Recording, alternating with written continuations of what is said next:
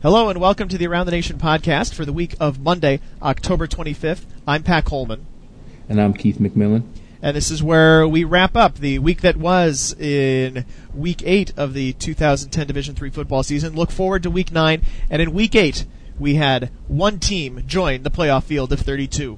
DePaul looks like they're going to go for two in the win. How about this? Spreading the field. Under center, it's Engel. Four wide receivers. Engel drops the throw. Looking for the end zone. Fires it up there, and it is caught!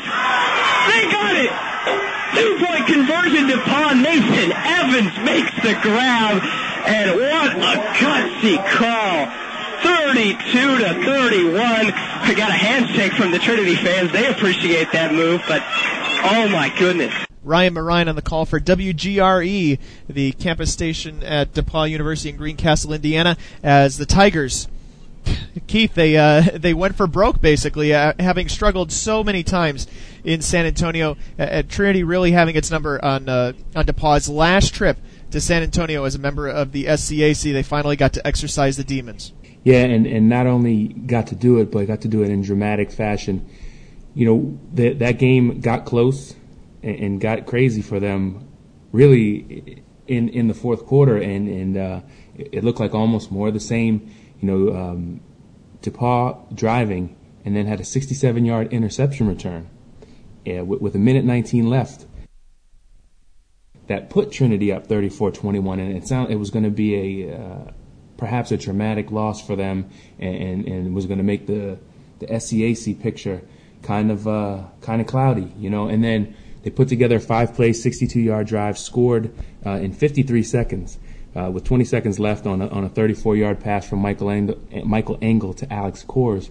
And then they did, you know, not the unthinkable, because the standard saying is, you know, you go for two on the road and you play for the tie at home. And I don't know how big a fan of that particular saying I am. I mean, I think you go with whatever you feel like is your best play and is your best chance to win, whether it's to keep on playing in overtime or you have a good 2-point play to win the game. But DePaul, it's really kind of gutsy if you think about it. They went for two, got it, and clinched the playoff berth. Just really one of the finishes that makes you love football.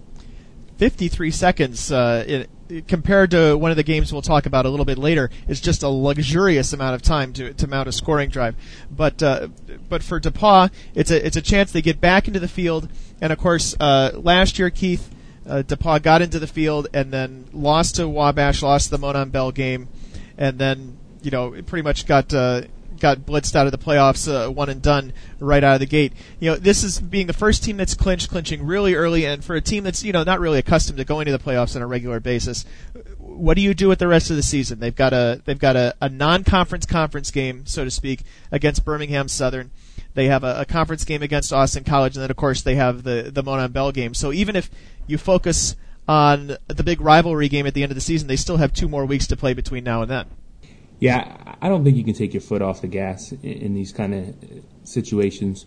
You know, you want to be, I guess, as careful as possible in the sense that if you get up big on somebody, maybe you take some of your starters out. If you have somebody that's questionable to go, if they're healing from a hamstring or some kind of pulled muscle or something where they're banged up and they're sort of week to week, you know, maybe you sit them out a couple weeks and you try to bring them back for the Monon Bell game. But I don't know if you can take your foot off the gas necessarily, because if you get into a rhythm and you're playing good from week to week, and you know, here you are, you're an undefeated team, you got a quarterback who's in his first year starting for you, but he's playing well, the offense is working out well, and you know, you're not necessarily winning all these games in the Tigers' case by huge margins. So it's not like they have no things to work on. You know, I think they still try to play these last few games out hard. And of course, you know, for the rivalry game with Wabash, you know, Wabash may be in a situation where they've clinched their playoff berth. You know, because they'll be playing Wittenberg. Actually, I think the week right before the Monon Bell game, they'll play. That game, I believe, on the 6th. I thought I wrote it down here somewhere, but That's I don't right. see it. But anyway, yeah, so they're playing that game November 6th, then they'll turn around and play the Monon Bell game on the 13th. And so it could be a situation where those two teams are both clinched and in the playoffs, and I wouldn't expect either of them to lay up anything. And in some cases we've heard them talk about this in the past, where the playoff berth is almost secondary to winning that rivalry game.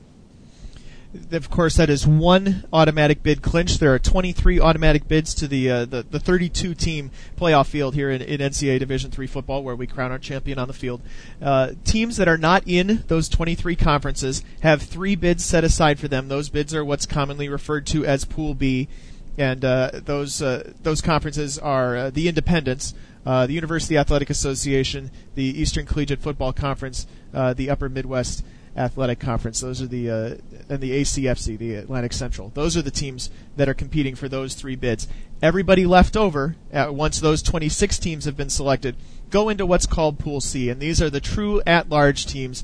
And as the number of automatic bids grows, this number it may not shrink, but it's going to be harder and harder to attain one of these bids. And with 6 teams only going to get one of these spots, we identified just at the outset, before you even consider the potential of some conference upsets here at the end of the regular season, we identified a dozen teams, and that doesn't, like I said, that doesn't include someone like Hampton-Sydney, who could fall into the field, or Wittenberg, who could fall into the field, teams like that. But talking about the teams that look to be locks at this point, I'm not sure we have, and everything that we say here, obviously, is going to be with the understanding that we would project the team to win out. So, obviously a 2-loss team is not going to be, or a 3-loss team won't be in this discussion. If we call them a lock, it's because we think they're going to finish 8-1 or 9-1, and we're working off of that. And you start at the top of the 2 major criteria. Basically, you've got regional win-loss percentage, because everybody has one of those, and you have a strength of schedule, and everybody has one of those. Not everybody may have common opponents with everybody else, or a head-to-head result against somebody else in the field or on the board, but everybody's going to have those 2 things. So we start at the top with Ohio Northern, and with even if you go by the unofficial criteria that you figured the second best team in the Ohio Athletic Conference at 9-1 is going to get in, and they get in far more often than not. Ohio Northern fits that unofficial criteria as well. Yeah, well, they fit the official criteria, Pat, in the sense that they're pretty much got the strongest strength of schedule at this point, or right at the top of the list there with Rowan. For Ohio Northern to be at the top of this group, I think is they still have they have to finish strong, and they have already beaten Baldwin Wallace, so we figure they've taken care of their toughest opponent. They've already lost to Mount Union, so they're in a situation where if they finish strong, they finish 9-1. They have what we think is probably a playoff spot. But Pat, you mentioned it in the intro to this segment right here is you've only got 6 spots. We've identified really in a group of 13 teams, 9 really strong teams, and then 4 teams that are possibilities if some things were to fall certain ways, 3-way ties or what have you. But Ohio Northern right there at the top of the list with the strength of schedule. Rowan is next on our strength of schedule list, and if you're looking for strength of schedule numbers on our site, you can go to the front page or any page where you have the news menu drop down at the bottom there alphabetically is strength of schedule, and these numbers, because of the Division III philosophy and then the way that the championships committees in all the sports have decided that they want to interpret that, these numbers include only regional games. So for Ohio Northern, their strength of schedule is really high. It doesn't take into account the Wisconsin River Falls game at the beginning of the season. That would actually be a drag on their strength of schedule because River Falls has not won a game, so that doesn't help them there. But moving down to second on the list with the among the 1-loss teams, or the teams that could finish with 1 loss, is Rowan. And Rowan, Keith, is a team we haven't had to talk about on the national scene too much lately, but they're sitting here at 6-1 and currently with an SOS of over 600. Yeah, and that number over 600, Pat. If we have to quantify it and tell people what it means, all these strength of schedule numbers are basically how'd you describe it before? Shades over 500 or under 500. So a strength of schedule number of 600 is really strong. Rowan also, you talked about Ohio Northern not having, not counting the Wisconsin River Falls game because it's a non-region game, and they're in the same boat as Rowan, where they have 9 conference games and they only have that one opportunity to schedule a non-conference game. Rowan's non-conference game was against Lycoming, which lost on Saturday, but is still 5-2. So they are actually, where River Falls would be a drag on Ohio Northern, Rowan actually gets a little bit of a boost from its non-conference game, and that probably helps its strength of schedule number. Rowan is going to dip, however, and I should mention that, of course, the strength of schedule numbers only include games that have already been played. So Rowan down the stretch is going to take a hit here. They play Morrisville State, which is 1-6. They play Western Connecticut, which is 0-7, and then they're at TCNJ, which is currently 3-4. So they're 605 now. They've got a good buffer that's gonna hold them up for a little while, but that number is going to slip, and they may come back down to the pack a little bit. Next on the list, Keith, is a team that is currently undefeated, but facing another undefeated team here before the end of the regular season, and that is Wheaton. Yeah, and the reason we put Wheaton here is even though they're 7-0 right now, and North Central 7-0, they sort of have. I guess this is more like insurance. I guess if they lose the Little Brass Bell game against North Central, they would still be the third strongest team as far as strength of schedule. Whereas if North Central was to lose that game, they're much further down the list because of their strength of schedule.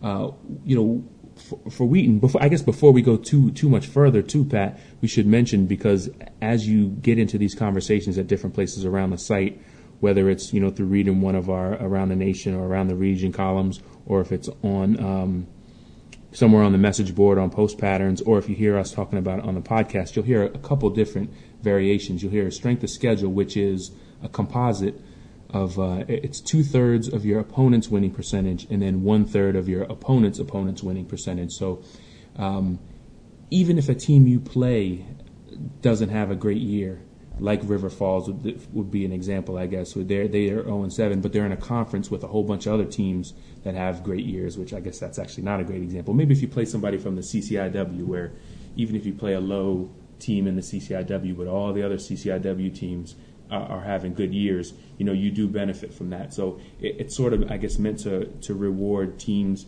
who play stronger teams or come from stronger conferences, and you get that SOS number.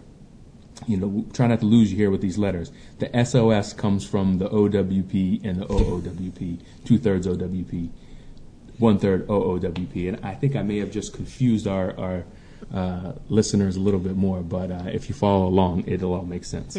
Perhaps, but if you go, as a reader, if you go to the contact menu and see FAQ, that stands for frequently asked questions, there's a whole list of stuff about the playoffs. Also, the strength of schedule page tells you what all the alphabet soup means, but basically the NCAA over the last few years boiled strength of schedule down to the one number, and that's the number that we're kind of taking our ranking by. Indeed, North Central it does appear further down the list. They're not if they lost to Wheaton, they would not be in as good a position as Wheaton would be.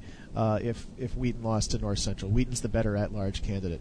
Moving on is next is a team that is a bit of a question mark. We don't know quite what to make of Co with a strong strength of schedule now that's going to dip a little bit because they've already played the two strongest teams in their conference, and their out-of-conference games were against NAIA schools, Iowa Wesleyan and Olivet Nazarene, neither of which is obviously in a position to help Co with its strength of schedule. And then when you throw in the whole Iowa Conference potential three-way tie scenario, the Iowa's a little bit difficult to figure out, but we're still looking at Co here with a strong strength of schedule, just not sure what it means with only a 4-1 record in region. Yeah, Pat, you brought up a couple of points, one being the 4-1 regional record. We haven't seen too many scenarios, I think, where teams have been penalized for having fewer in-conference games, but that's certainly in division or in-region games, I guess is what I should say. Whereas if Co were to be being compared against a team that's, say, 7-1 or 8, or by the end of the season, 9-1 in region, and Co is only 7-1 by virtue of having played 2 NAIA opponents. That is something that could hurt them. For the first 4 teams on our list, Pat, you also mentioned Co having played its two power teams already, with the 1 win against Central and then the loss against Wartburg. They'll be sitting back on November 6th, watching what happens at Central when Wartburg goes down there to play. That could turn that Iowa Conference race into a 3-way tie. It could clinch things for Wartburg, and then Co would be sitting 4th right now, where we have our teams ranked in Pool C. They are a pretty strong Pool C candidate. And certainly they'll, since like I said, they've played their tough teams already, they'll be taking an interest in some of the other games happening around their conference and around the country among the teams that we mentioned right here in Pool C. One of the things about teams that don't have Division III opponents in their out-of-conference schedule is, it may not necessarily hurt them per se, but what they lose out on is a chance to at the very least, gain a head-to-head against somebody, or gain a common opponent against another team when you're going up for regional rankings. It's a helpful tool just to figure out, help the committee figure out where to slot teams, or between when you're talking about teams from different regions which are on the board at the same time to try to get into the playoff field. Those are opportunities that Co doesn't have, because Olivet Nazarene and Iowa Wesleyan are not going to be common in-region opponents for anybody. Moving next down on the list, Keith, is maybe a bit of a surprise, but Redlands having played again its strongest 2 opponents in terms of regional record in the SCIAC already. They lost to Cal Lutheran. That's why they're in this discussion, because they're a 1-loss team now. They beat Claremont Mudd Scripps. Claremont Mudd Scripps is probably not going to finish 8-1, but they're 5-1 right now. They have Laverne left, which is 0-6. They have Whittier left, which is 1-5, and then a game against Chapman, which is 3-2 in region. So it's going to slip again a little bit for Redlands as well. Yeah, but this is one of the cases where that opponent's winning percentage will help them a little bit, because Redlands' first 2 wins, their non-conference games, were one was at East Texas Baptist, which is in the American Southwest, and the other one was against Whitworth, which is in the Northwest Conference. And if those numbers shake out like I think they will, that'll help them a little bit. And for Redlands, they're a team that we forgot about a little bit, because their loss to Cal Lutheran came the first week of October. So it was early in the season, and we sort of already counted them out of the not counted them out, but they're sort of they're running behind. They're running second at best in the SCIAC. They're trailing Cal Lutheran, and they need somebody to beat Cal Lutheran. Now, we've seen 3-way tie scenarios in the SCIAC before, but I don't think this is one of those years, with Occidental being down and with Claremont Mudd Scripps, being up a little bit. They're the 3rd team, but they're not a team that we normally consider to be a challenger for the conference title. So now you're looking at a situation where basically Redlands is already out of the conference race in the first week of October. So they dropped off the national radar a little bit. They weren't top 25, but they're really only a 2-point loss. And they lined up for a field goal in that game, a 40-yard field goal. It would have given them a chance to win. Remember, they blocked that field goal, and that was something that we wrote about in Around the Nation that week, with all those great special teams plays. But Redlands, we haven't seen where a committee would take the score or the loss itself into account, how close it was. And I bring that up because that's always anecdotal evidence for me. But, we've seen years where 9-1 team with an overtime loss by a touchdown gets left out of the field. So a lot of these things that we like to talk about as fans aren't the things that the committee are looking at. The things that the committee looks at is what we're talking about here, Pat, is that strength of schedule number. And Redlands right now 5th among the teams that we consider to be Pool B candidates. And it's a good number for them, 581, right behind Co really at 582. And Pat, you did talk about how their number will probably drop a little bit when they play these next 3 teams, Laverne, Whittier, and Chapman. But that number right now puts them 5th behind Ohio Northern, Rowan, Wheaton, and Co. And of course, it should be mentioned that Redlands is in this discussion because they beat Occidental on Saturday night and beat them handily, 51-7, breaking a long losing streak to the Tigers. Next down on the list is a team that just joined the ranks of the Pool C contenders on Saturday as St. John Fisher lost at Alfred 42-31. Fisher has a non-region game coming up against Frostburg State at home, and then they are home to Springfield, which had been one of the other contenders at the beginning of the season in the Empire 8, and then they have a bye in Week 11 to, sit around and potentially ponder their fate. But right now, their strength of schedule has them in a pretty good position. Yeah, they're at 568, which is still in the top 6 right now, and it's in this group. There's going to be a big cutoff here after we get to Bethel, which is at 560, and then the numbers really drop much closer to 500. And I think after that number 7, there's some other strong Pool C candidates, and the numbers might go up. And of course, there's opportunity for things to change. But St. John Fisher is still sitting in that group where they're a good Pool C candidate, and right now that's probably not a whole lot of consolation for them, because that loss to Alfred, before that they were in not only the driver's seat in the Empire 8, but they were in good shape to get themselves a home game in the playoffs and potentially be a number 1 seed in the playoffs. They were undefeated at 7-0 going into Saturday's game. They had the strength of schedule. They had strong opponents. They were convincing in their victories. They had all the anecdotal things, and they had all the things that are listed on the playoff criteria to put themselves in really good shape in the playoffs. And now, Pat, as you mentioned, without having a game in Week 11, they may have wrapped up a 9-1 season already, and they'll be waiting potentially in Week 11, or just watching with great interest. Probably refreshing the site around 4 o'clock Eastern time on Saturday and seeing these scores roll in and seeing if any of those other Pool C contenders lose. And that's the kind of situation it can turn into sometimes when you have 13 teams trying to vie for 6 at-large spots. Yeah, St. John Fisher is the first of these teams that we've talked about that is not really likely to take a big strength of schedule hit with their remaining games. We mentioned they only have 2 games remaining. Only one of them is in region, so only one of them really counts in the primary selection criteria. And Springfield, their remaining opponent, is currently 5-2. So at the very least, you figure the worst that Springfield can do is lose going in. That's one extra loss, but still is going to put is still actually going to add to St. John Fisher's number. You mentioned Bethel, Keith. Bethel is at 560 with a close loss. Again, numerically not something that, or the quality of loss per se isn't something that's part of the official criteria. They kind of maybe used it a little bit last year in selecting Washington and Jefferson somehow over St. Norbert, but it's kind of hard to tell where things will go. But Bethel, at the very least, has looked good, and they looked really strong defensively on Saturday against St. Thomas. But they need to obviously win out, and their number's going to drop as well with Concordia, Moorhead, Hamlin, and Augsburg still on the slate. Yeah, and right now they're the last team sort of above the big split in the strength of schedule number. It drops from 560 at Bethel right down to 512 Hardin-Simmons. And Pat, you mentioned these numbers will change, and you mentioned that anecdotally, I think Bethel maybe outside of this thing that we like to bring up year after year, where if you finish 9-1 behind, with your only loss being to Mount Union, that's about as strong a Pool C candidate as there is. Bethel's in a real similar situation.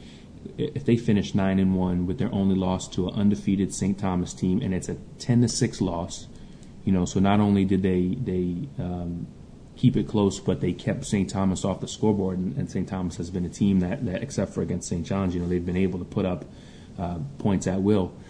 So anecdotally, that's going to look like a really solid contender, but they're also strong on the numbers as well. And what Bethel really has to do is just finish out the season strong, win the rest of their regular season games, and they'll be right there in the discussion. Right now we have them with the 7th strongest strength of schedule number. They have a 6-1 in region mark, and like you said, the one loss will be to St. Thomas 10-6 on Saturday.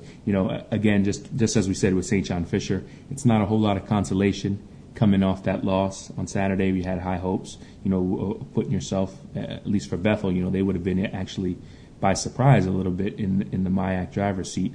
But as they start to digest that loss, put it behind them, and look forward, they're really one of the strongest Pool C contenders out here. So we moved down to Hardin-Simmons, Keith, and now we're in a position where we're talking about teams that are on the bubble, and pretty much almost anybody after Ohio Northern and the CCIW runner-up is probably on the bubble because there are so few Pool C bids in the first place to talk about. But Hardin-Simmons numbers haven't looked good, but then again, in the past, teams that play in these large kind of closed conferences don't necessarily do well in terms of strength of schedule because there are so few out of conference games to play with. And Hardin-Simmons certainly went out and scheduled aggressively in playing Whitworth and Willamette. Yeah, and I wonder if the committee will recognize that, that they made the effort to get games that would push them. And if it were you and me on the committee, Pat, and we had influence over such things, which we don't.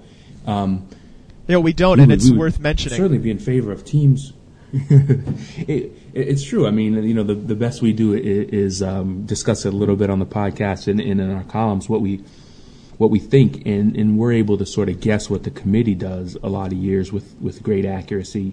Within one team of the 32 that actually end up in the group, but we're following their criteria the way we would expect them to follow their own criteria. So it doesn't necessarily mean the teams that we would take. And every year we probably end up in the discussion, with a couple of strong 2-loss teams that played really tough schedules that probably should be in the playoffs again over some of the teams that end up making it. But that this is the hand we're dealt. This is the way that the system's been built. It's for open access, for fair access, for teams to get in.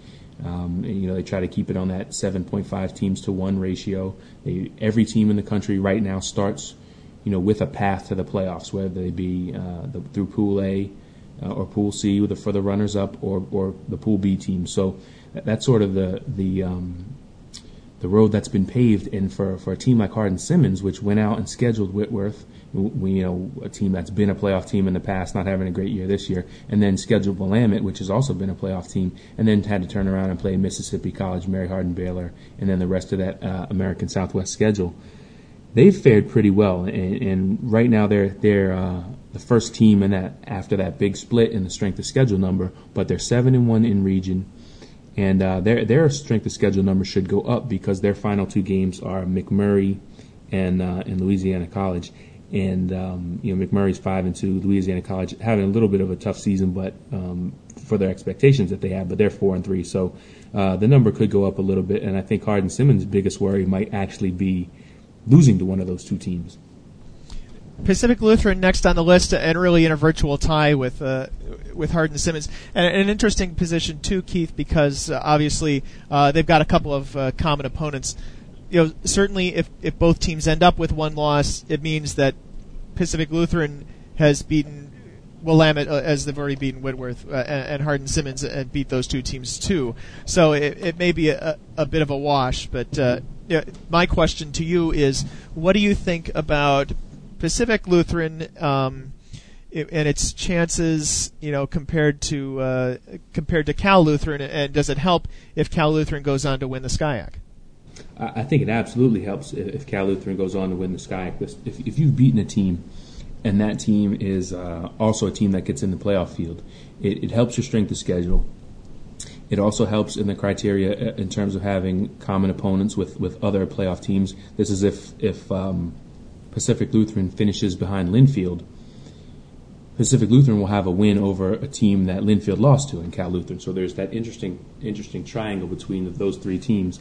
But I think, something that will come into play here is, at least for the conspiracy theorists out there who think the NCAA mandated penny pinching in the first round plays a role in who gets in the playoffs, this is going to give us an odd number of West Coast teams. And so Pacific Lutheran, they're going to have a very solid case to get in. If they're on the bubble, I don't know whether they're going to get in. But having that win over Cal Lutheran finishes out strong, clinches the SCIAC, that's going to be a very strong argument in their favor, because there aren't going to be a whole lot of other teams that have a victory over another conference champion, a whole lot of other runners-up, in this Pool C discussion, that have a victory over another conference champion. And to put that in terms of the criteria, it would be a win against a regionally ranked opponent. At least in my chicken scratch West Region rankings, not having put all the thought into it that I probably should. I'm just running down like Whitewater, St. Thomas, Wartburg, Linfield, Co, Pacific Lutheran, Cal Lutheran, Redlands, and then Bethel and Central out of the rankings right now at 9 and 10. But that's a regionally ranked opponent, and I wouldn't rule out the possibility that we could actually have somehow 4 West Coast teams, which would play right into the Penny Pinchers' hands. Yeah, absolutely, Pat. You just send the Northwest Conference runner-up down the coast to Southern California. Send the Southern California runner-up up to, in this case, it would be, I guess, Redlands going up to Linfield and Pacific Lutheran going down to Cal Lutheran, which would be a rematch of a regularly scheduled in-season game, which they try to avoid. But in this case, yeah, you might actually see it. For Pacific Lutheran, especially because they only have the 4-1 in-region record at this point, where other teams are 7-1, 6-1. Their main focus too is also going to have to be to finish out this season on November 13th, winning that home game against Willamette. I think they pinch the pennies even further, Keith. I think that if 4 teams get in, I think you see a Northwest Conference rematch in the first round and a SCIAC rematch in the second round, or in the first round, and then the winners go on to play each other, and then we knock off the West Coast the weekend after Thanksgiving, and the NCAA saves a whole lot of money. I think that even though the book says conference rematches are to be avoided, that's thrown out the door out the window. That's what we throw things out of, right? It's thrown out the window when the West Coast is involved, and also when Texas is involved. Next on the list is Baldwin-Wallace, but you got to figure that if as long as we're projecting, we got to project that they're going to lose to Mount Union, and they'll probably knock themselves off of this list. Yeah, Baldwin-Wallace already with a 20-point loss to Ohio Northern, doesn't make them look like the strongest of candidates. So if you're a fan of a team in this Pool C group and you need your team to move up, or you need to see some other teams knocked off, this is one you can sort of get behind and assume. But this is a year where Mount Union has looked at times a bit vulnerable, and I know the past few weekends they haven't given up any points hardly, and they're starting to look like the team they've been in the past defensively. So, there may not be an opportunity for Baldwin-Wallace to find that chink in the armor, but if there is, and they play that game on November 6th in Week 10, Baldwin-Wallace will be at home against Mount Union. That would turn the OAC into a 3-way tie scenario with Ohio Northern, and then we'd have to go to the tiebreaker. But then it would also now leave the OAC with 2 teams in this Pool C discussion. Baldwin-Wallace right now is the much less likely team to get in from the OAC and Pool C, not just because they still have to play Mount Union and they already have the 1 loss, but in the strength of schedule numbers, they're right on the 500 mark. And you figure if they go head-to-head with Ohio Northern for an at-large spot, Ohio Northern not only has the strength of schedule advantage, they have the head-to-head win as well. That's the last of the teams that's above 500 in the NCAA's SOS number. If this were men's soccer, we wouldn't be allowed apparently to talk about anything else, because apparently if you have a SOS below 500 in men's soccer this year, you cannot get into the regional rankings, which is a crazy situation which is not written in any rule book anywhere and may yet be rectified, but it has resulted in 2 of the top 4 teams in the D3Soccer.com top 25 being regionally unranked for whatever reason. But next on the list is Central. Central, in order to be still considered on this list, is going to have to beat Wartburg, and we talked about the whole 3-way tie scenario potential in the Iowa Conference. But that aside, assuming they would have to beat Wartburg, as we said, in order to remain on this list, they're going to get the boost from the strength of schedule, and they're going to have the win against the regionally ranked team. So you could figure on them moving up from the 11th or so that they are currently in these unofficial Pool C rankings. Yeah, Pat, actually the last 4 teams we have on this list are all teams who have a chance to move up. In fact, they need to win, to move up, not just to boost their strength of schedule, because they're the teams that are 500 and below in Baldwin, Wallace, Central, Randolph-Macon, and Cortland State. We'll talk about it in a minute. But not only do all four of those teams have an opportunity to boost their strength of schedule number, but they need to try to force this three-way tie scenario in all four of those conferences, OAC, Iowa, ODAC, and the NJAC. Central has the game they host against Wartburg on November 6th in Week 10, and that's their big opportunity to get back into it. But what's interesting about that is once you get into this three-way tie scenario, if it happens, then you go to each individual conference has its own tiebreaker. That's up to each conference. It's at their leisure, so to speak. And they if in Iowa, if it comes down to this Rose Bowl rule, and if we interpret it correctly, and it sends Wartburg to the playoffs, then it could go back to that head-to-head result between Co and Central to decide the other playoff spot, and then you would have actually two teams, as we discussed with ONU and Baldwin-Wallace, potentially on the table from the same conference, and it would be pretty easy for the committee to differentiate between those two teams because they would have a head-to-head result and tons of common opponents to work with. Keith, let's talk about the tiebreaker in the NJAC. This is a lot more complicated than simply going to the Rose Bowl rule.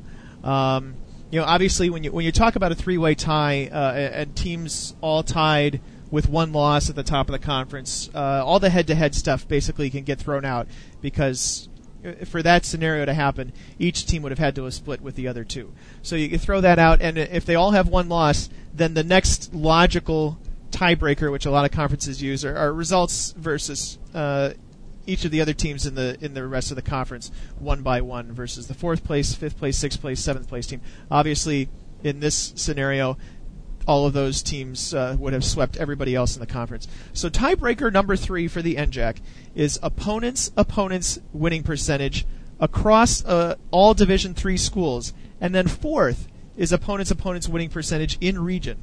So they start with one of the secondary criteria before going to the primary criteria in order to determine which of their teams gets in via the automatic bid. They may end up taking, because of the way this is worded and written, they could take a team that's actually lower in the regional rankings than another team in the tie because they're going with something that's off the book first before going with what's in the book.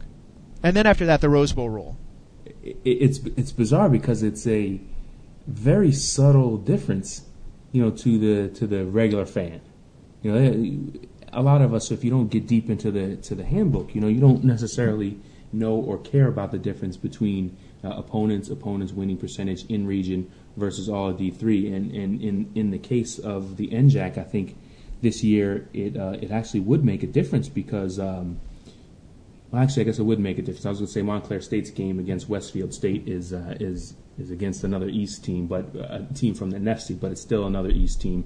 Rowan played Lycoming, and then, of course, Cortland State would have played Ithaca for its non-conference game. So they're all going to have fairly similar marks, I guess, if Lyco finishes strong, if Ithaca, is its traditional strength, and Westfield State actually is going to be the weakest of the three for Montclair State, so that's the only number, and it's going to be a very small difference between their strength of schedule numbers because they only have the one non-conference opponent. Right, especially when you're talking about opponents' winning percentage.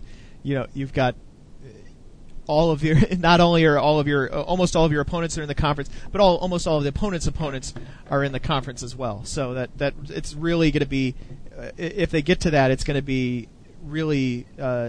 Slicing the onion, so to speak. It's really thin layers of difference. So let's talk about Randolph-Macon, and we already talked about Cortland a little bit.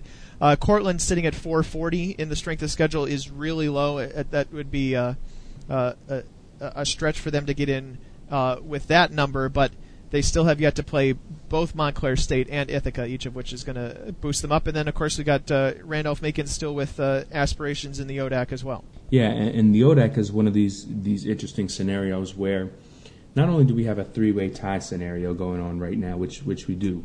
You have Washington and Lee and Hampton-Sydney sort of together in the driver's seat, and they have a head-to-head game yet to play. Then the following week, there's a head-to-head game. If Hampton-Sydney wins that, they'll still either way that game goes. Actually, this last game will matter between Hampton-Sydney and Randolph-Macon.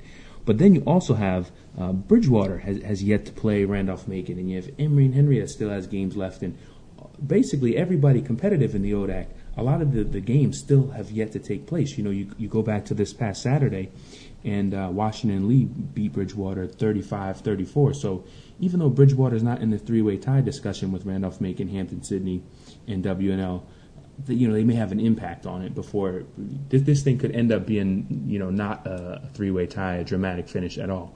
But if it gets to that, and this is, Randolph-Macon, despite being a 7-1 team right now, they need some things to happen. One is to they need for Hampton-Sydney, I believe, if I'm working this all out right in my head, right? They need Hampton-Sydney to beat WNL because Macon already lost to WNL 42-28. So Hampton-Sydney wins that game, they beat WNL.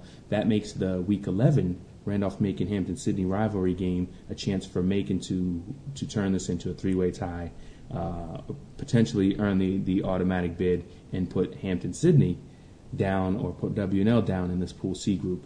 It's so much yet to be seen or yet to be determined in the ODAC, and there's only 3 weeks left to play. WNL with 2 regional losses. Project them picking up a third in order to be in the Pool C discussion. They're not going to be an at-large contender. But Hampton-Sydney be very strong Pool C contender. They enter the week with a 573 SOS. If they lose one of those final 2 games, their SOS is actually probably still going to go up. They have Guilford this week, which is 0-7, but WNL is 5-2. Randolph-Macon 7-1.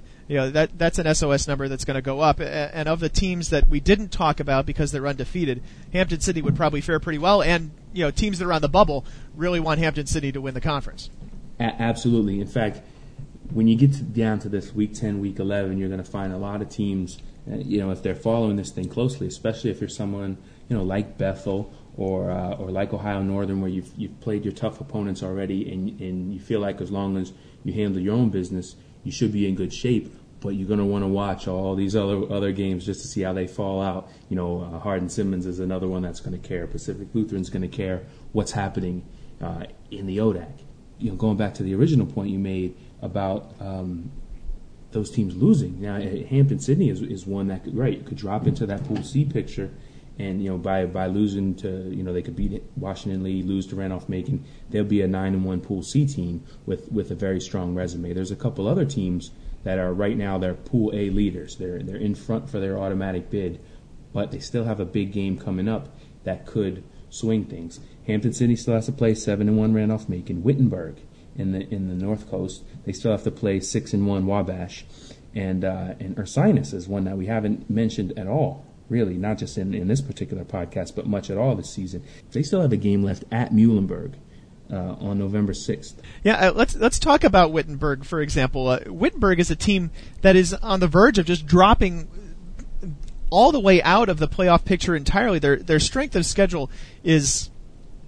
I don't have a good polite word for it. 223rd out of the 225 that our software is capable of measuring. Really, it would be 225th once you put St. John's and King's where they belong. So 225 out of 227. 352 is the SOS number. I mocked up North Region rankings, and even if the NCAA sticks with its, again, I don't have a polite word for it, misguided ranking system where everybody undefeated falls ahead of anybody with one loss. Wittenberg at best is the 6th ranked team in the North Region rankings when they come out on Wednesday afternoon, behind Mount Union, Wheaton, North Central, Case, Trine, then Wittenberg. And to be honest with you, I put them behind Ohio Northern as well as a very strongly a very strong scheduled one-loss team. I would really put them 7th. And we'd have to talk about Franklin, to be honest with you, but that's another story. At the very least, 7th in the region. If they lose, I'd have to say that they don't have any shot whatsoever. At least not in a group this big. With all these Pool C contenders still on the board, Pat, we've seen years where Week 10, Week 11, a whole bunch of teams that are in great shape going into those last couple weeks. They take a loss, an unexpected loss, and suddenly a team, that didn't have any chance hops into the playoffs. We go back, I guess, 2008, where Wheaton wasn't even hardly in the discussion going into Week 11, and so many teams lost that they ended up being the last team to get in the playoffs. So there's certainly a chance. Any team that's hanging on by a thread sometimes still has a chance, even going into the last week. But Pat, you're right. The strength of schedule number for Wittenberg is so bad that they can't afford to lose to Wabash on November 6th. And I don't know if we got to this third team that's right now a Pool A leader but could become a Pool C team with a loss is Ursinus.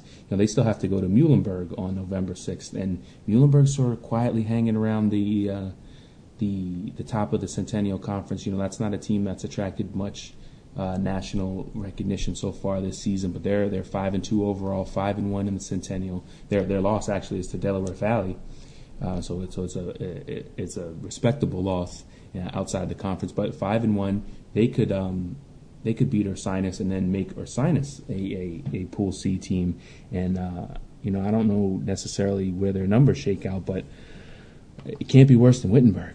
No, Ursinus would be, if we slotted them into Pool C right now, they'd be right behind Hardin-Simmons and Pacific Lutheran at 5-11 in a little clump with HSU and PLU. And yeah, even though Muhlenberg lost on Saturday to Franklin and Marshall, they're still in control of their own destiny. If they win out and beat Ursinus head-to-head, they end up tied with one loss at the top of the conference. But Muhlenberg would have the conference automatic bid because of the head-to-head win. And that's, in a 45-minute nutshell, that's your Pool C picture going into the final 3 weeks of the season. Still a lot of games left to be played, and as Keith mentioned, there have been seasons where Week 10 and Week 11 is just carnage, and who knows where things shake out. But one of the other, of course, components to the playoffs, especially over the past few years, has been the lack of a number one seed quality team from the East region, and we touched on it briefly earlier, Keith. Of course, St. John Fisher was one of the great hopes for that this season because they had the strong strength of schedule. They had been handling their opponents pretty well until they lost to Alfred, and now whether the East gets a number one seed is a little bit up for grabs, or whether someone like Mount Union moves in, or maybe even Wesley comes up from Delaware. Montclair State is kind of the last unbeaten hope in this region. As much as the NCAA likes unbeaten teams, I don't think we see the likes of SUNY Maritime getting a top seed. So Montclair State comes into the week with a 471 strength of schedule number. That obviously is very low. They're going to get a boost from Cortland State, but they're going to slump again when they play Brockport State and William Patterson. Actually, because Montclair is currently below 500, William Patterson will help them, but I don't think enough to make a huge difference. Yeah, you hit on a bunch of important points there, Pat. Montclair State first, they have to play Cortland State. They have to win out if they want to be that. Not only do they, if they want to be the one seed, if they want to even get in because of the three-way tie scenarios we discussed earlier, Pat. But right now they're in good shape. If you look across the country, right now, there's about 7, maybe 8 teams that could be in this discussion for a possible number one seed. Mount Union finishes undefeated; they're one of them. Whitewater finishes undefeated; there are 2 of them. So you sort of wipe those 2 off the board. Wesley finishes undefeated; they're in really good shape to be the top team, either from the South region or the East. And then you have a couple other ones who are in pretty good shape. Mary Hardin-Baylor's in good shape. The CCIW champion, whether it's North Central or Wheaton, is in good shape. And there's one more. Why am I'm forgetting off the top of my head? But in any case, Montclair State is right now the last team from the East with St. John Fisher losing that game on Saturday. It doesn't leave, and this is what's happened the past 3 years, you don't have a strong East region team to represent the East in the playoffs, and there's no rule that says you have to have a team from the East, a team from the North, the West, and the South to be the 4 number one seeds. And there's no rule that says the 4 strongest teams in the country have to be number one seeds either. So the way it breaks down is you take as strong a team you can find, the committee takes as strong a team as it can find to build a bracket around. And they're trying to get as many teams within a 500-mile radius as possible to build a bracket around. And if the scenario comes up where Montclair State has a loss, Your only two undefeated teams, power teams anyway, on the board left are Wesley and Mount Union. In the past 3 seasons, just because of the way the other teams in the group shake out distance-wise, Mount Union has been the one they've built the bracket around. But there's certainly a good argument for them to try to build one around Wesley, potentially. If you want if there's so many West Region teams on the board, if you get 2 Pool Cs, from way out west, you may want to, build a bracket around St. Thomas and a different one around Whitewater. Or, there's so many things that can happen, and until you know the 32 teams that are in, it's hard to project exactly how it's going to go. But I know for a fact that there are people in the East Region that want to see an East Region team represented among the number ones. There are also people in the East Region who don't like the fact that they have to go through Mount Union before the semifinal round or before the Stag Bowl. There's other arguments to say you got to go through Mount Union at some point anyway. What difference does it make what round you do it in? It's amazing how much potential difference there is in the field just based on what happens in the next 3 weeks. And Division III football is kind of spaced out rather nicely, to be honest with you. The superpower in the North Region is toward the eastern edge of the North Region, so they could be pushed out into another bracket. The superpower in the West Region is really, to be honest with you, in the southeastern corner almost of the West Region, and is very easily pushed out into the North. And that's really that gives the committee some flexibility, and it only took them about 8 or 9 years of it being written into the books before they finally took advantage of it. But over the past 3 years, they've taken advantage of it pretty much without fail. Keith, do you think? I think Wesley's a really strong South Region number 1 candidate right now. And I'm not sure that I would be in favor of moving Wesley out. I think Wesley may make a stronger number 1 candidate in the South than Mary Hardin Baylor does.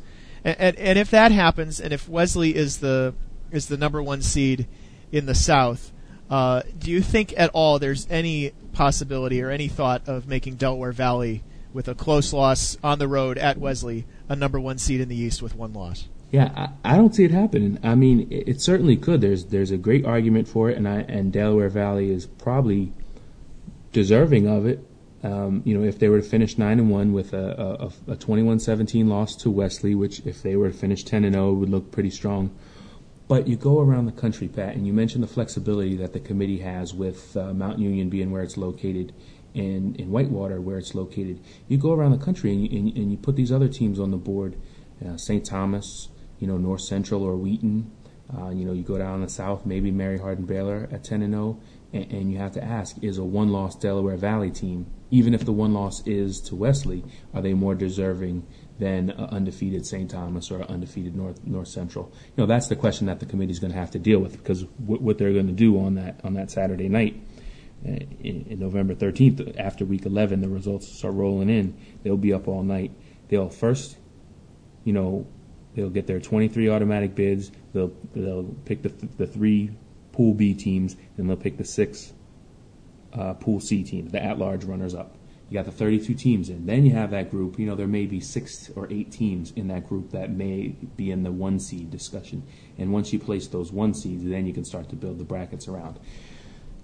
The thing that you mentioned about Wesley being a strong South Region number 1, they're definitely the strongest this season team that's classified as South Region. But if the committee were to get out of its normal habit and look beyond the first round, Wesley geographically is basically sort of an East Region team. And if for whatever reason they decided that Mary Hardin Baylor was the number 1 in the South, and you have those 4 West Region teams and maybe 2 teams in the South, you could create a bracket that has all the flights in it and then keep everyone else driving if it shakes out that way. I tried to do that last year, and it was not very popular. But I would still be in favor of sending Maine Maritime down to Mary Hardin Baylor or Hardin Simmons if it came up, just in case anybody asked.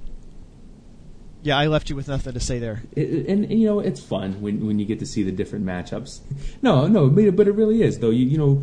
Last year we had Mary Hardin Baylor going to Central in the first round, and those are two teams whose paths would never cross otherwise. And part of the fun of the playoffs is seeing where your conference matches up with these other conferences. And if you're up in the Northeast, you're a MAC team, you play NJAC teams, and you play teams from the PAC. If you're from the OAC, you play CCIW teams or Heartland teams or North Coast teams. Those are the teams that are in your area to begin with. So, why would you want to get stuck playing them again in the first couple rounds of the playoffs? It's given us some interesting matchups the past few seasons with all these East teams having to go through Mount Union. And, we say the committee has taken advantage of the flexibility that Mount Union gives them. But it's also, to be fair, the committee's been put in a tough spot by the fact that no East Region team has been dominant the past 3 seasons, and really we're left with just Montclair State being the last possibility to have a number 1 seed quality team come out of the East Region this season. We're going to move away from the playoff discussion here as we wrap up our discussion of what happened in Week 8, and we're not quite ready to move forward to Week 9 because there was one spectacularly outlandish game played in the afternoon in the West Coast, or the evening if you're in the East Coast, and that is the Lewis and Clark Puget Sound game. And when I posted on Twitter, for example, the results of Lewis and Clark's drive chart, which is touchdown, touchdown, touchdown, touchdown, touchdown, touchdown, and then halftime. Touchdown, touchdown, punt, touchdown, punt, touchdown. And then Keith referenced that as maybe something else we probably can't say in a PG-rated podcast, but the offensive coordinator would something the offensive coordinator would really, really like. The game ends, for example, it doesn't end with 1.7 seconds left because Puget Sound gets to run one play after that. But Lewis and Clark scores on a touchdown pass with 1.7 left. He who has the ball last wins. You can see the winning play on as part of our plays of the week package. It's a nominated play, so at the very least you'll see it. We don't know where it ends up yet, but it's one of the 4 plays we've gotten in so far. But it's just just an incredible game. And by the way, Lewis and Clark does remain, at least mathematically, in control of its own destiny in the Northwest Conference with 1 loss and Linfield left to play. Although, if they're going to give up 64 points to Puget Sound, I'd shudder to think how many points they'd give up to Linfield if Linfield were playing the full 60 minutes with its first string offense.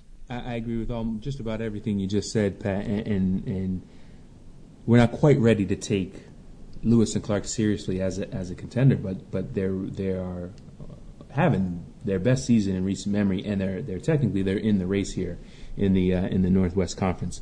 I mean, just some of the things that stood out from this game, besides that drive chart, which is just preposterous. I mean, you'd love to have a couple touchdowns in a game, to have a touchdown every time you touch the ball, but 2 is as we mentioned, the offensive coordinator's dream. Lewis and Clark went up in this game 61-42 with 7:59 left in the game, and at that point, you have 20-point lead, 8 minutes left. You feel like, all right, all we got to do is get the ball back here and run out the clock. And Puget Sound put together a 12-play, 72-yard scoring drive. They actually put together 2 12-play drives. They had 6 plays, 68 yards, and then another 12-play, 70-yard drive, and they scored with 27 seconds left on a 2-yard pass from Duncan White to Miles McDonald to take the 64-61 lead. So they rallied from down 61-42 to go up 64-61 with 27 seconds left. They're thinking they finally, we this is the greatest comeback in history. And then Lewis and Clark, 3 plays, gets down the field in 24 seconds, and that pass with 1 second left from Keith Welsh to Sean Evans, a 13-yarder for the game winner, the 68-64 final. I mean, we've seen some crazy things, Pat, over the years. We've seen a 6 overtime game. We've seen teams go several overtimes without scoring. But I don't know, and we've seen high-scoring games before, 69, 62, and the like, 66, 63.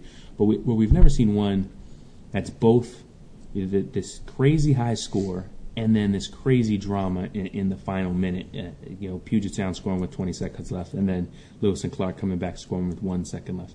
A couple other things I wanted to point out just from that game. The preposterousness of the box score. Lewis and Clark rushed for 260 yards. Puget Sound, -7. But Puget Sound still managed 643 yards of offense because they passed for 650 yards. Some of the 34 first downs for Puget Sound. This crazy game, of course. Lewis and Clark was 2 for 2 on fourth down. Puget Sound was 4 for 4 on fourth down. They went for it 4 times over the course of the game on fourth down and got it all 4 times. I mean, it's just some things you never see, and that's always the fun of every season. There's just things that you see this one time and you may never see them again. But this had all the drama of a great game and was still a high-scoring game. Yeah, and he might get lost in the shuffle a little bit because he played for Puget Sound, which ended up on the short end of the stick. But Duncan White, 46 of 68 passing for 625 yards and 8 touchdowns in the win. The records that fell. There was a record for number of extra points, and I've already lost track of Puget Sound's email that detailed some of the other things that went on, but it was just here we go. NCAA record 14 touchdown passes. Loggers threw 9 of them. Duncan White with 8. Pioneers threw 5 touchdown passes. It's just crazy. And it doesn't maybe necessarily have an impact on the playoff race, but again, kudos to Lewis and Clark, which is rebounding off of basically program was sent to the mat back in the middle part of the last decade, where the program was suspended mid-season. They decided not to play their conference schedule because they were getting outmanned and outgunned, and the numbers on the roster were so low. But now, after 3 consecutive years of 0-6, and then last year 1-5 in the conference. This year they're 2-1 in the conference, plus a win against Menlo, which was in the conference up until last year. I mean, that at 4-2, they have the meatiest meat of the schedule left with PLU, Willamette, and Linfield. But if they come up with an upset in one of those, they've got a winning season for the first time since 1998. Yeah, definitely a tip of the hat to Lewis and Clark, and for them, the most exciting finish probably of the season. I can see this one. I'm going to put it on the list right now for the year in review. And we'll have the YouTube video to embed into it, and who knows, it may end up with a play of the week nod. Although it's not, it may not even be the best play out of the Northwest Conference from last week. Looking ahead to what's coming up in Week 9 here on the Division III football slate, and we start off with Whitewater at the top of the poll, getting perhaps its biggest challenge in conference as the Warhawks host Stevens Point on Saturday. Yeah, and you only have to go back a couple seasons to see a game where Whitewater, championship quality team, lost to a Stevens Point team that maybe was a little better than this one, but maybe not so much. So Whitewater, they got to keep their nose to the grindstone. They look like a solid number 1, but can't take anything for granted. Couple of games we've already talked about. Montclair State is at Cortland State. Wesley's at Salisbury. That is a rivalry game for the two teams separated by about 50 miles of US 13 in Delaware, Maryland. But it might also have not only Pool C but Pool B, but also Pool C implications. And then the crosstown rivalry between McMurray and Hardin-Simmons. And Keith, McMurray hasn't won this game since Hardin-Simmons reinstated football. But this is one of the best McMurray teams we've seen in a while. You mentioned Hardin-Simmons has to worry about winning out. This is one of those games they got to worry about. Yeah, especially with the way McMurray's been able to move the ball this season. Hardin-Simmons is going to have to play its best game defensively. That smells like a shootout, and there's been a bunch of them in the American Southwest this year. And Hardin-Simmons probably can score with a lot of teams in the nation. They put up 63, I believe, this past week and 56 the week before. So this could be one of those back and forth games. But if Hardin-Simmons wants to stay in this Pool C discussion, gone are the years of chalking up the crosstown rivalry with McMurray as an easy win. They're going to have to finish this one off. Wheaton is at Augustana, and Augustana 5-2 overall, 3-1 in the league, still has a path to a three-way tie in the CCIW. Cal Lutheran is at Claremont Mudd Scripps. We mentioned earlier CMS with just the one conference loss. Might be in over their heads against Cal Lutheran, but they still have their path mathematically in front of them. In the Crazy USA South race, Ferrum is at Christopher Newport, two of the quad leaders in that league squaring off. St. Norbert is at Ripon in a game between some of the Midwest Conference leaders. And then the Pool B game that everybody's been waiting for, I don't know, is Norwich at SUNY Maritime, Keith, and that is one-loss Norwich at undefeated SUNY Maritime. And Maritime got off to by all measures for them, a great start. But they've struggled a little bit lately. I was surprised, for example, that they only put up 23 points at home against Becker. Then they had to come back and win on the road at Mount Ida. And if Norwich wins this game, I think maybe neither of them gets in to the playoffs. No, it's probably a shame for those two teams to view it that way, but it could definitely be the case if Salisbury is able to pull off the upset against Wesley, because then Salisbury right now is 6-1 team with only a 4-point loss to Hampton-Sydney, which is unbeaten. And SUNY Maritime, when you come from a conference that's young and doesn't have a lot of respect, you're going to probably have to finish undefeated. And also, not only does the conference not have a lot of respect, but doesn't stack up necessarily with the strength of schedule numbers. Salisbury is probably going to have a much better number, but the problem for them is they also have to win again this week to keep pace. But I bet there'll be a big Norwich fan. Everybody in Pool B, I guess, big Norwich fans this week, so they can hopefully get SUNY Maritime knocked down a peg and move them up a slot. Yeah, SUNY Maritime, if it had one loss, and then Norwich, if it had one loss, both would pale in comparison in strength of schedule to Salisbury. I don't know if Salisbury at 2 losses would be enough to overcome that, but they would certainly be, by traditional strengths and measures, stronger than either of the two teams out of the ECFC, at least for this year. And that wraps up our Around the Nation podcast as we finish off Week 8 and head you into Week 9. Coming up this week, first of all, and probably most important, Wednesday afternoon is when we expect the first regional rankings from the NCAA. Remember, those are the ones that determine who gets into the playoffs and where they might get seeded. It's not a straight 1 to 8, and we've been through. If you listen to the first 45 minutes of the podcast, hopefully we didn't confuse you, because that's how teams get selected. We've got a statistical spotlight coming out overnight on Monday night. We'll announce the play of the week in the noon Eastern time hour on Tuesday, and then we'll have Around the Region columns on Tuesday and Wednesday, and then Around the Nation on Thursday as we get you in to Week 9 coming up Friday and Saturday. He's Keith McMillan. I'm Pat Coleman, and thanks for listening to the Around the Nation podcast.